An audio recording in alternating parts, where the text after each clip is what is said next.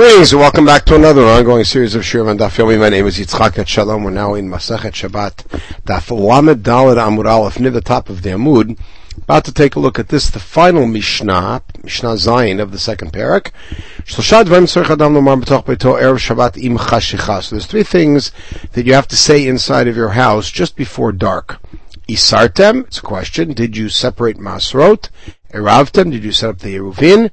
Hadliku Taner, and then light the candle. Now, Safek Chashecha, Safek Ena Chashecha, which implies a little bit later than that, and we now have a time that it may be dark, it may not be dark. We're referring to that as Bein Hashmashot. We'll get some definitions in our discussion. Ein Ma'asrin Tavadai, you can no longer separate Ma'asrot of Vadai. Vein Matbilin Kelim, you cannot put Kelim into the mikveh. And that's why you have to say those things beforehand. Aval me'asrin et hadmai, you could separate the dmai, something we discussed at the beginning of this parak. Me'arvin, you can do eruvin, and v'tomnin tachamin, you can take hot food and cover it up to keep it insulated. Now, the first thing the Gemara asks is, Menahani, what's the source for this idea of making these declarations before Shabbat?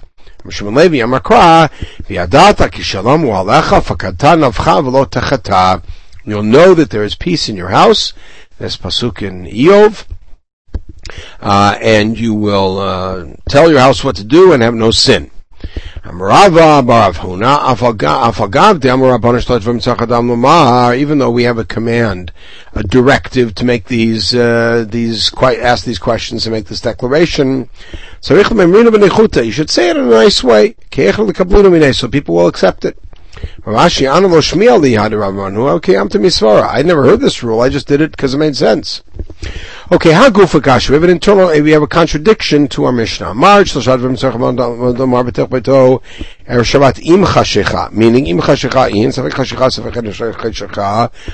you say these three things before it gets dark.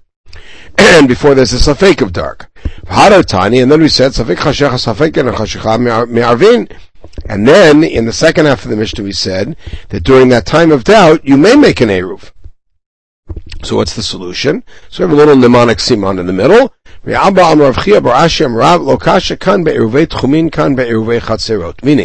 eruvei tchumin, which have an association d'oraita. We have, of course, Rabbi Akiva's opinion that the Isur of Tchumin is d'oraita.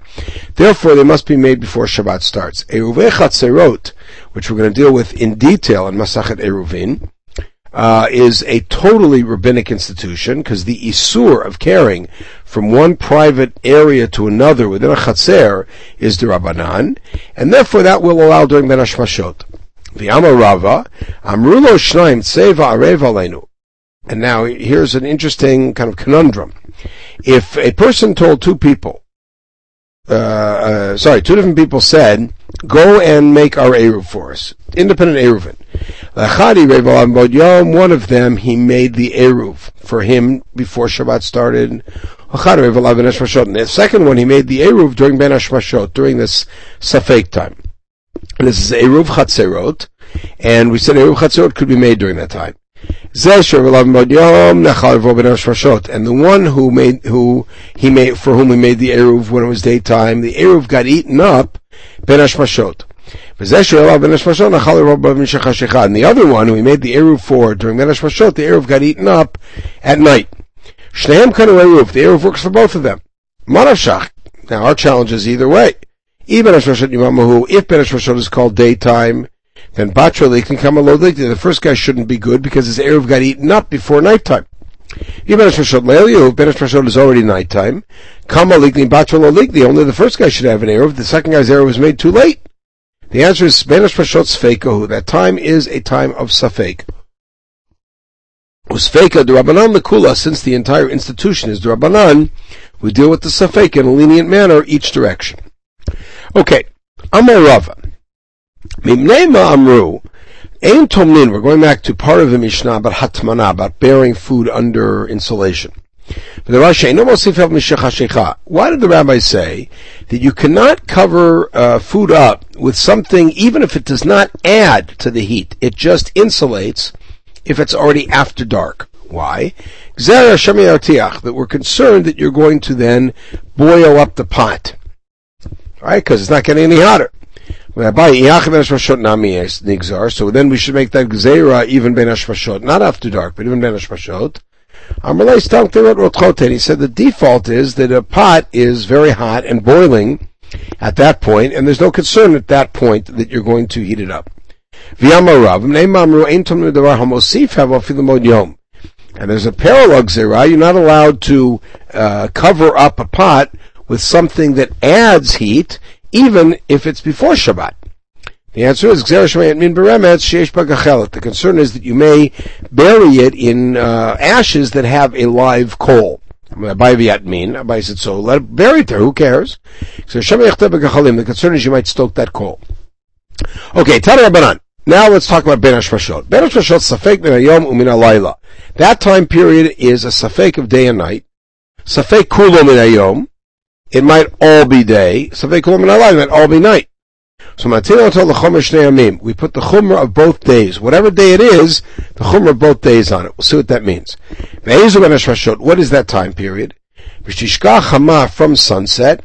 And here we have the famous shita of the Balei Tosfot, that from sunset refers to a time that's roughly an hour after our astronomical sunset. But we'll just stick with the simple read.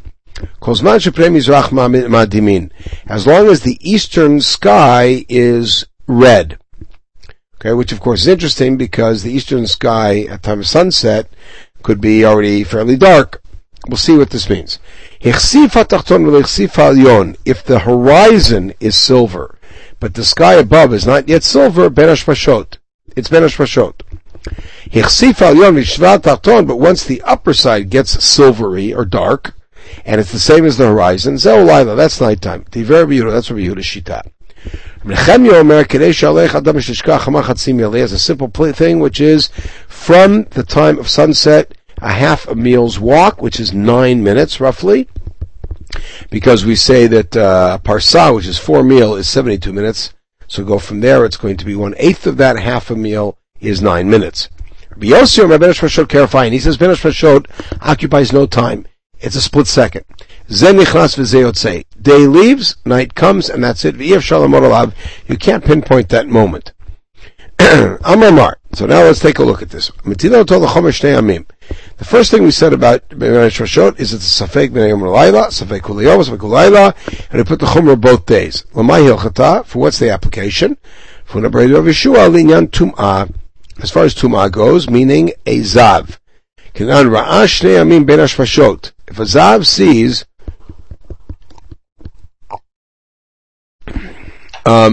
for 2 days ben hashmashot, in other words, he saw between, let's say, Sunday and Monday, and then he saw between Monday and Tuesday, so safek l'tumah l'korban, because we may say now that he has had 2 consecutive days of seeing, and he's tameh. He may have even had 3 consecutive days, and he might be chayav b'korban.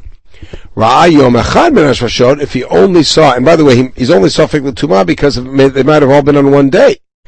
Ra'ah yom echad ben hashmashot, if he saw, let's say between Sunday and Monday, ben hashmashot, safek l'tumah, because it may be 1 day, maybe 2 days. If he sees in 1 day, it's not tameh.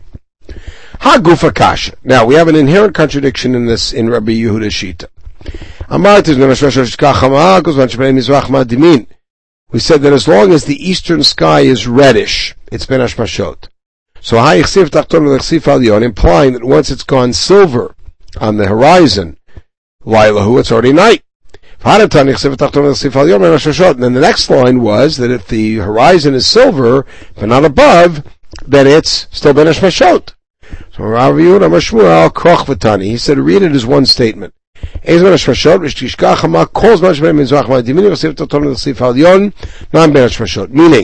the moment of sunset, as long as the eastern sky is red or even goes silver, then it's ben hashmashot. Once the upper sky is the same color, then Laila. That's one solution. And that was Rabba's version of what Shmuel said via Rav Yehuda. Rav Yosef had a different version. I'm Rav Yehuda Mashmuel. He said that from sunset, as long as it's reddish, it's still daytime. Once it goes silvery, only on the horizon, ben hashmashot. Once it's all silvery, then it's Laila. Okay, which means that Rabbah has a much longer ben hashmashot than Rav Yosef. I mean, this is all the disagreement about how Shmuel resolved the problem in Rabbi Yehuda's definition. Rav Yosef and Rabbah are being consistent with their own positions. To eat mar shiur ben hashmashot b'chama. What's the shiur? Amar Rabbah, Amar Yehuda, Amar Shmuel again. Shlosha chalkei meal, 3 parts of a meal. So my shlosha chalkei meal, what does that mean? You think it's 3 halves of a meal? So say 1.5 meal. Al-Flata tilta meal, you think 3/3? Name a meal, so say a meal. Flata riva meal, it must be 3/4 of a meal. 3/4 of a meal is going to be 13.5 minutes. Rav Yosef and Rav Yehuda Amar Shmuel. So again, Rav Yosef, same positions, same sequence. It's Shmuel being quoted by Rav Yehuda, and Rav Yosef and Rabbah disagree about what they say. Rav Yosef has a smaller ben hashmashot. Shnei chalkei meal, 2 parts of a meal. So my shnei chalkei meal, what does it mean? Ilam a trei palgei meal, if you think it's 2 halves, lema meal, say a meal. El a trei rive meal, you think it's 2/4, lema chatzi meal, so say a half a meal. Ella trei tilte meal, it must be 2/3. What's 2/3 of a meal? 12 minutes. My benayos, what's the difference? Ike benayo palga dedanka. So the difference between them is 1.5 minutes. 13.5 minutes versus 12 minutes, or basically 1/12 of a meal. Because the difference between 2/3 and 3/4 is clearly 1/12. Okay, v'chilufa b'chalta. And by the way, Rav Yosef and Rabbah's positions are reversed when it comes to a big basin. We'll see what that means. The Amar Rabbah, chalta batre kure shar l'tiltule. You could carry a basin that could carry 2 kur of volume. You're allowed to carry a kli, no matter how big, but once it's too big to be called a kli, you can't carry it. If it has 3, you can't carry it. You also you could carry one that could hold 3, but arba kure asur, but 4 is already too big. So you see here, Rav Yosef is expansive. So somebody once asked Rabbah, as a practical issue, he didn't even allow me. I asked him, and he said, even one that was 2, he didn't really allow me. So, Kaman, these are big baskets. Even though they have bottoms, and they could hold 40 sa'ah of liquid, which is kurayim biyavesh, 2 kur of dry, tahorim. They're not a kli, it's tahor. Because to be makabel tuma, you have to be a kli. So you see that Rabbah was, in practice, was saying that even something that only holds 2 kur is too big to be a kli. Parenthetically, that the amount that you could heap on to a measure is 1/3 more than would fit liquid. Liquid you can't heap on. So he saw that because the shear of 2 kur is 40 sa'ah. But 40 sa'ah, 2 kur is 60 sa'ah, which means that in dry you can actually pile more on and get 60 sa'ah worth, 1/3 more than in liquid. Okay, Abaye chazal Rav to Kodavi l'ma'arav. Abaye saw Rav once on Friday, looking towards the west. So evidently it was a Friday, and he was trying to see if it's ben hashmashot or not. And Abaye said, wait a second, the Breita says, as long as the eastern sky is red. Why are you looking to west? Abaye, you think that Mizrach means east? It means the face that reddens the east, meaning the west. You're looking at sunset where the sun is setting. The other version is just flipped, because Rava chazla b'arikov in the Mizrach. That Rava saw Abaye facing Mizrach. Amar Mizrach pnei Mizrach mamash. You think that it's Mizrach? Mizrach. All right, which means either way, it's Rava who's correcting Abaye. Either Rava was looking west and Abaye challenged him, or Abaye was looking east and Rava corrected him. Okay, back in the Breita. He says the shear is half a meal. You want to know how long that is? Go to the top of the Carmel. You see the sun setting from there. Go down into the Mediterranean, go into the water and come out. That's how long it takes. If you want to see the famous well of Miriam, look up, go to the Carmel. You'll see like a sieve in the middle of the water. That's what it is. A moving spring is tahor. Okay. Back to Ben Hashmashot. During the Ben Hashmashot of Rabbi Yehuda, Kohanim could go to the mikveh. Now remember, Kohanim have to go to the mikveh during the day. If they're tamei, it's the last day of Tumah. Liman, according to whom? Ilem Rabbi Yehuda, Sveiko, how can they go to the mikveh according to Rabbi Yehuda during Rabbi Yehuda's Ben Hashmashot? It might be nighttime. What it means is that during the Ben Hashmashot of Rabbi Yehuda, according to Rabbi Yossi, Kohanim could go to the mikveh, because according to Rabbi Yossi, it's still daytime. Because he said it's a split second. So Pshita, that's obvious. So Ma'udatema Ben Hashmashot Rabbi Yossi Meshach Shaykh Rabbi Yehuda. I might think that Rabbi Yossi's Ben Hashmashot is at some point during Rabbi Yehuda's Ben Hashmashot. Kamash Malan, it teaches us the Shalim Ben Hashmashot Rabbi Yehuda. First, Rabbi Yehuda's Ben Hashmashot is over. Then Rabbi Yossi's moment is at that point. So anytime before, and according to Rabbi Yossi, is full day. Rabbi Yochanan, Halachak Rabbi Yehuda Linyan Shabbat. We rule like Rabbi Yehuda Linyan Shabbat, which means we stop Malacha, it's before sunset. Chak Rabbi Yossi Linyan Truma. And we rule like Rabbi Yossi Linyan Truma, which means you have to wait until after Rabbi Yossi's Ben Hashmashot is over to eat Truma if you were tamei during that day and went to the mikveh. Based on Rabbi Yehuda Linyan Shabbat L'chumra. About Linyan Truma Mahi, what's that mean? Ilema Tfilas Feikahi. If it's for tefillah, that's a safek, how could you rule that way?